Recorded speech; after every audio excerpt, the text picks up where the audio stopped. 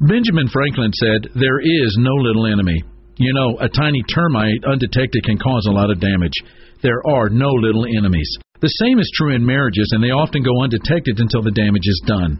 One is constant criticism, which can fatally poison a marriage over the years with negativity and fault-finding. Another enemy is deception.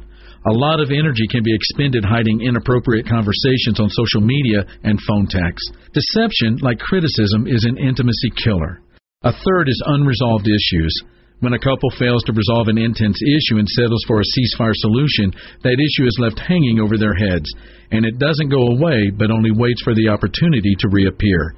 Sometimes what we think is the past being dragged into the present is really something that never went away. This is Mark Absher, the MacArthur Park Church of Christ, encouraging you to keep an eye out for these enemies.